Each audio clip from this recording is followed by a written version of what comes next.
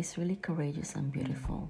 When people accept themselves honestly, self-love at its best, more exquisite, is when that personal growth leads us to embrace what makes us experience heartfelt and long-lasting joy. Joy comes in many colors, shapes, and sizes, and here at the Tito Little Society, we believe in the power of those voices.